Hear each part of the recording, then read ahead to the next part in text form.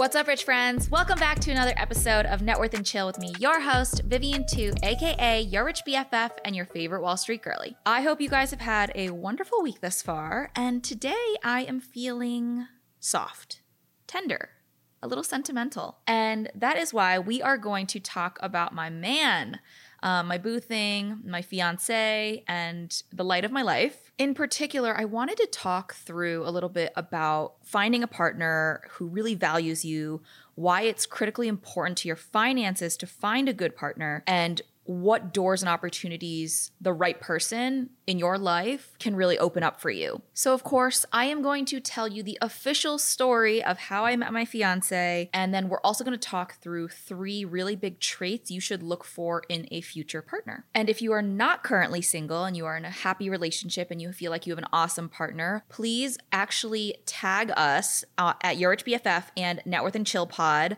across social media and tell us what the best trait you believe your partner to have. Okay, so even before I tell you the story of how I met my man, let's back all the way up back to when I was just a sprightly 22-year-old single girly in New York City. I had moved to New York after college and I was working on Wall Street. I was very busy. So like many other young people, I turned to the apps and I was on all of them. Bumble, Tinder, Hinge, Elite. There were so many. I couldn't even keep track. And I know people say dating in New York is just absolutely dastardly. And frankly, I have seen some of my friends' dating apps more recently, just like a couple weeks ago. And wow, the pool of selection is not the most good. But I will say, I actually had a pretty good dating history in that certainly I went on quite a few dates, kissed a bunch of frogs, people who were not good matches, whatever, didn't go anywhere. But I also met some really awesome, cool, nice people. But they were all just missing something. Every single person had like a fatal flaw that for some reason I couldn't get over. And these weren't like, oh, I don't like how his hair is, but like more so like this person does not challenge me. They might be a little bit too content with their current life and they don't want to strive for more. And it would just be like a fatal flaw.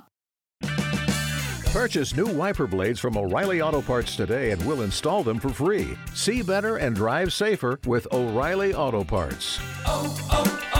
O'Reilly Auto Parts. So one day I was having coffee with one of my guy friends from college. He was in town visiting from Chicago, and I knew this guy, I knew his ex-girlfriend, I knew, we had known each other for quite a while.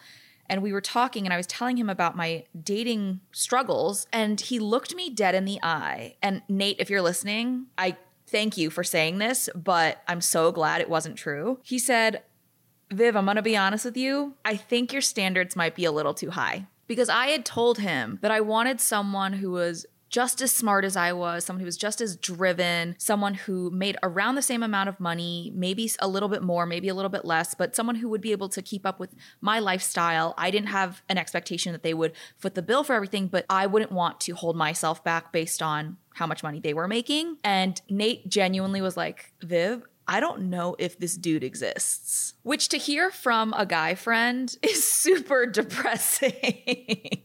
And obviously, I did not pay him any mind and I kept going on these dates and I kept meeting people off of dating apps. And, frankly, I never met someone who really fit the bill the way that I needed it to. But this is where the ultimate story of how I met my fiance comes in. And for those of you who are looking for this adorable meet cute where we bump into each other at a coffee shop and fall instantly in love as our eyes lock, I am so sorry, but that is not this story. I like to call this story Finding Love in a Hopeless Place a la Rihanna. So when I moved to New York, I moved in with another girlfriend from college. And at the time, both of us were working in Midtown. So we wanted to get an apartment that wasn't too far from either of our offices because she knew that I would be working really, really early mornings. And I knew that she was going to be working really, really late nights. So we both wanted to be able to get to and from work quickly. And most of the apartments in the area that we were looking were high-rise doorman buildings. And just to cut to the chase, straight up, we could not afford it. What we ended up deciding was to move into a really nice building. I wouldn't say really nice. It was a decently nice building. And the only way we were going to be able to afford it is to move into a 600 something square foot studio. So it wasn't even like a 1-bedroom or 2-bedroom. Like, me and this girl literally had one large room with 2 full-size beds in it. And if we sat up, we would be looking at each other. We were almost like Charlie and the Chocolate Factory's grandparents in that one bed that they shared, except it was just 2 different beds. It was pretty much a glorified NYU dorm room. But we made the best of our situation, and we were good friends, and we would typically go out with each other or our respective friends from work. And one random Friday night, she had told me that she had plans to go out with a lot of the young coworkers on her team and was like, you should come. For context, she was a banker. I was a trader. Both of us were working on Wall Street. So I was like, yeah, sure. Like, I'm sure there's some overlap. I'm sure they know some of the friends I work with. They all probably went to the same schools, whatever. Like, it wouldn't have been too weird until I crashed and realized that they had all just come from like a team dinner. And the scene of the crime was Le Poisson Rouge. Anybody who has ever been to or lived in New York knows that LPR is essentially a frat basement. And that is being incredibly generous. The floors are sticky, coated with stale beer. Everybody's sweaty and touching each other. It's just like a very crowded basement. And you know what? That night, my now fiance bought me a tequila shot. Yes, I am a tequila shot kind of gal. And we have a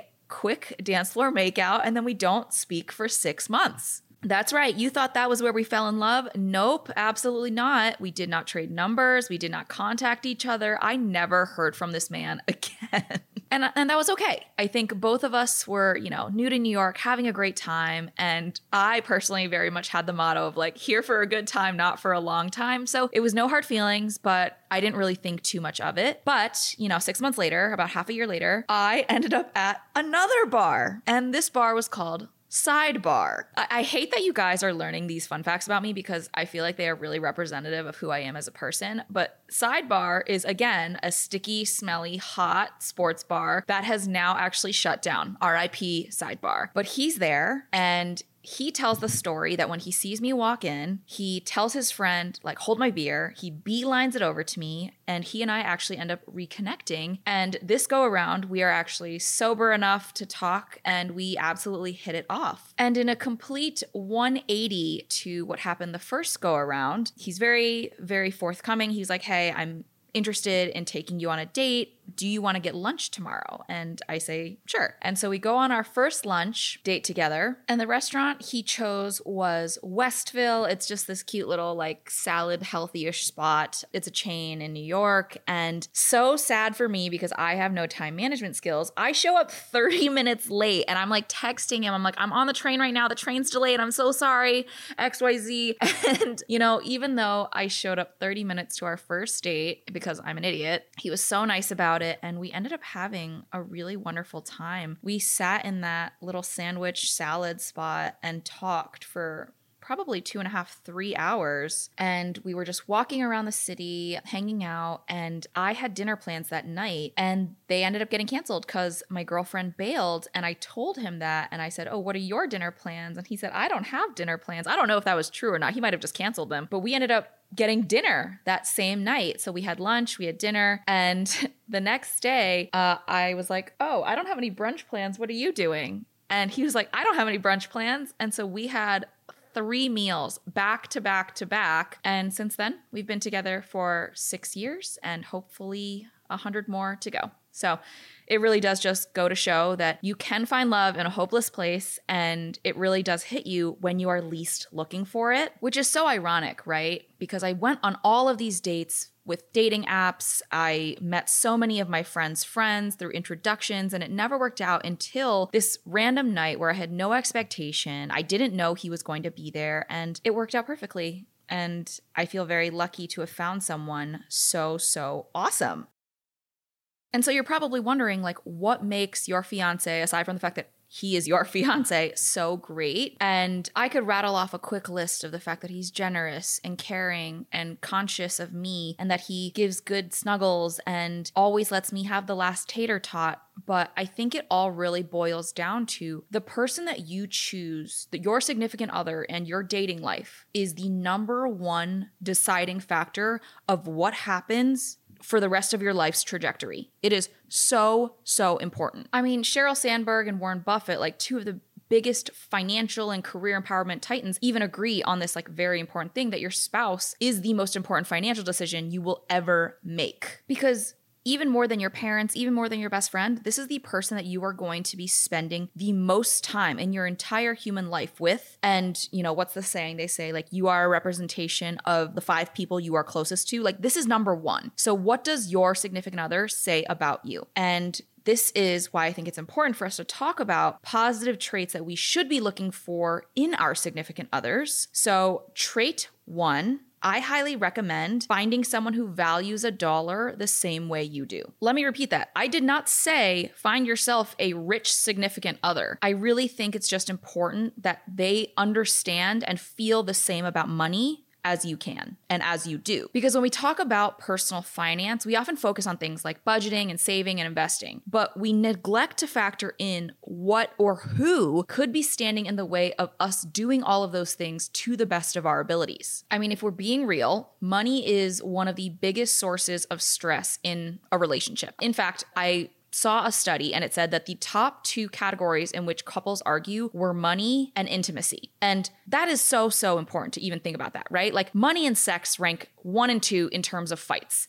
And having a partner who is on the same page as you can make a huge difference. And if you and your partner share financial goals and values, you're going to be a lot more likely to be able to work together to actually achieve them. For example, before my fiance, I went on this date with this guy who was decked out in the most amazing clothing. He had a Rolex, he had these Gucci loafers, a Ferragamo belt, like everything. And we had a similar job. So I knew how much this man was making and I was like, how are you affording all of this? And he told me that he had 5-figure credit card debt. I was so appalled because I was like, I'm looking at it, sir. Like, can you return the watch? Can you return those shoes? Because I, at that time in my life, would never have purchased those things at the expense of not having credit card debt. So he and I were certainly not compatible in that way because I was more of a dedicated saver and that guy was definitely a big spender. And it was without a doubt going to end up leading to conflict. And when you're dating someone, you have to pay attention to their spending habits. Like, do they seem to always be buying the hottest new thing, whether or not they can afford it? For example, do you two both really value buying new clothes frequently? Do you want to own a home? Is a car just a thing to get you from point A to point B, or is it something that has to be luxurious? Are you going to want to show off with your car? And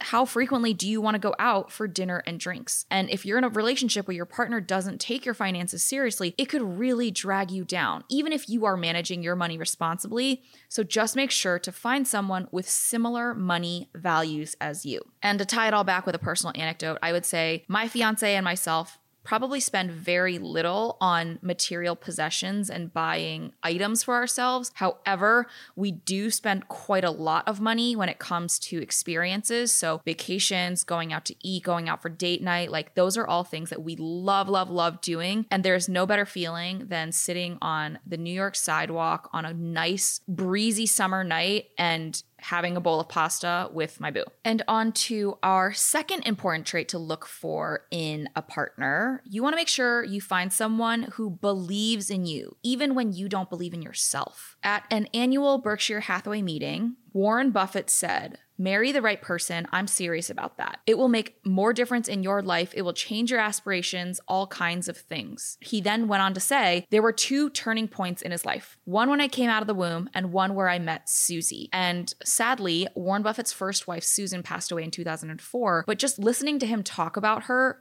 it really speaks to their relationship and how positive it was. He mentions like, what happened to me would not have happened without her. You want to associate with people who are the kind of person you'd like to be. You'll move in that direction. And the most important person by far in that respect is your spouse. You can't overemphasize how important that is. And I know you're thinking like, okay, Viv, you said that a couple times now, like, where's the data? Yes, there is data. According to a study published by researchers from Carnegie Mellon University, people with supportive spouses are more likely to give themselves the chance to succeed. And on top of that, another study by Brittany C. Solomon and Joshua J. Jackson of Washington University in St. Louis shows that having a conscientious spouse can boost your salary by $4,000 per year and increase your chances of getting promoted and paid more, which is no surprise, right? Like, you think about your partner giving you the space, the energy, and the resources you need to succeed. It makes a lot of sense why people who have supportive partners are able to do more outside of the home as well as inside of the home. And this can come in the form of multiple different things. So like expressing enthusiasm about opportunities that your spouse receives, reassuring them when they're feeling really uncertain, or even just like talking about the benefits of taking on new opportunities and challenges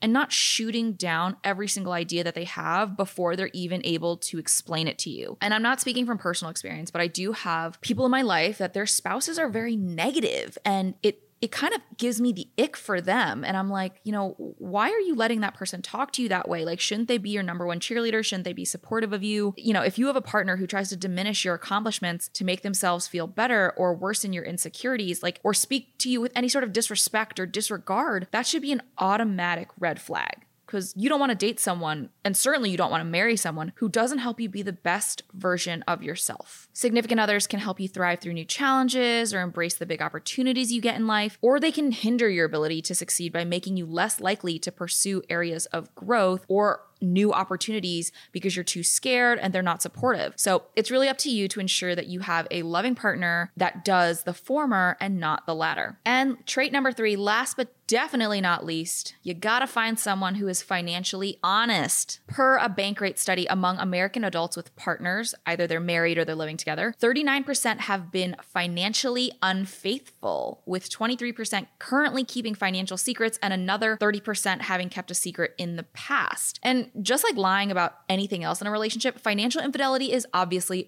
bad. In fact, 52% of US adults say financial cheating is at least as bad as physical cheating. I don't know if I personally agree with that. However, it is pretty bad. And 12% actually believe it's even worse. And this is all to say, finding someone who you can be honest with and who can be honest with you about their finances and money is super duper important, because financial infidelity can take a bunch of different forms, and things you might want to keep an eye out for are, a secret credit card, or spending more than your partner or you would be comfortable with, especially if your finances are combined, undisclosed debt, such as major student loans or credit card debt, or keeping money in a secret checking or savings account. And I think it's just really hard to feel blindsided. And that's the real root of the issue, right? Like, it's not about the issue of having debt. It's not about the issue of spending money. It's about feeling like you have to hide those things from your partner that become problematic, because if you're hiding those things, what else are you hiding? I will say, as a personal anecdote, my partner and I operate on a yours, mine, and our system. So we pay for joint expenses like our mortgage and utilities and grocery bill together, but we also have our own accounts to pay for things like a haircut and a round of golf for him, or my lash extensions and a new handbag for me. So it's very much okay to have your own money, have your own thing. In fact, I recommend it. It just becomes problematic when you're deliberately hiding and lying about them to your partner, the person you have specifically chosen to know more about you than any other person in your life. If anybody, they should be someone you should feel confident and able to be honest with. So I recommend acknowledging and talking about your money as soon as possible. Whether you have financial secrets or you're worried your partner might, opening up a direct line of communication is the only way to avoid financial infidelity. And trust me, you want to do that, because financial disagreements early in a relationship can be a leading predictor of divorce. Trust me, if you love your significant other, yes, having that conversation is going to be a little difficult or a little awkward to start, but it'll be worth it in the long run. So as we wrap up, I kind of want to leave you with a few key thoughts. Obviously, your significant other is going to have a massive impact on your finances, but with honest communication, goal setting, and smart planning, you can build a strong financial future for yourself and your boo. And as always, you want to make sure that you end up with someone who makes you feel the best version of yourself. Thank you so much for listening, and I will catch you guys next week. See ya. Bye. Thanks for tuning into this week's episode of Net Worth and Chill. If you like this episode, make sure to leave a rating and a review and subscribe so you never miss an episode. Got a financial question you want answered in the future? You can leave me a voicemail or text me at 908-858-3410. Make sure to follow me at YourRichBFF across social media for even more relatable financial content. Special thanks to my team at Audioboom, as well as Range Media and WME. See you next week. Bye!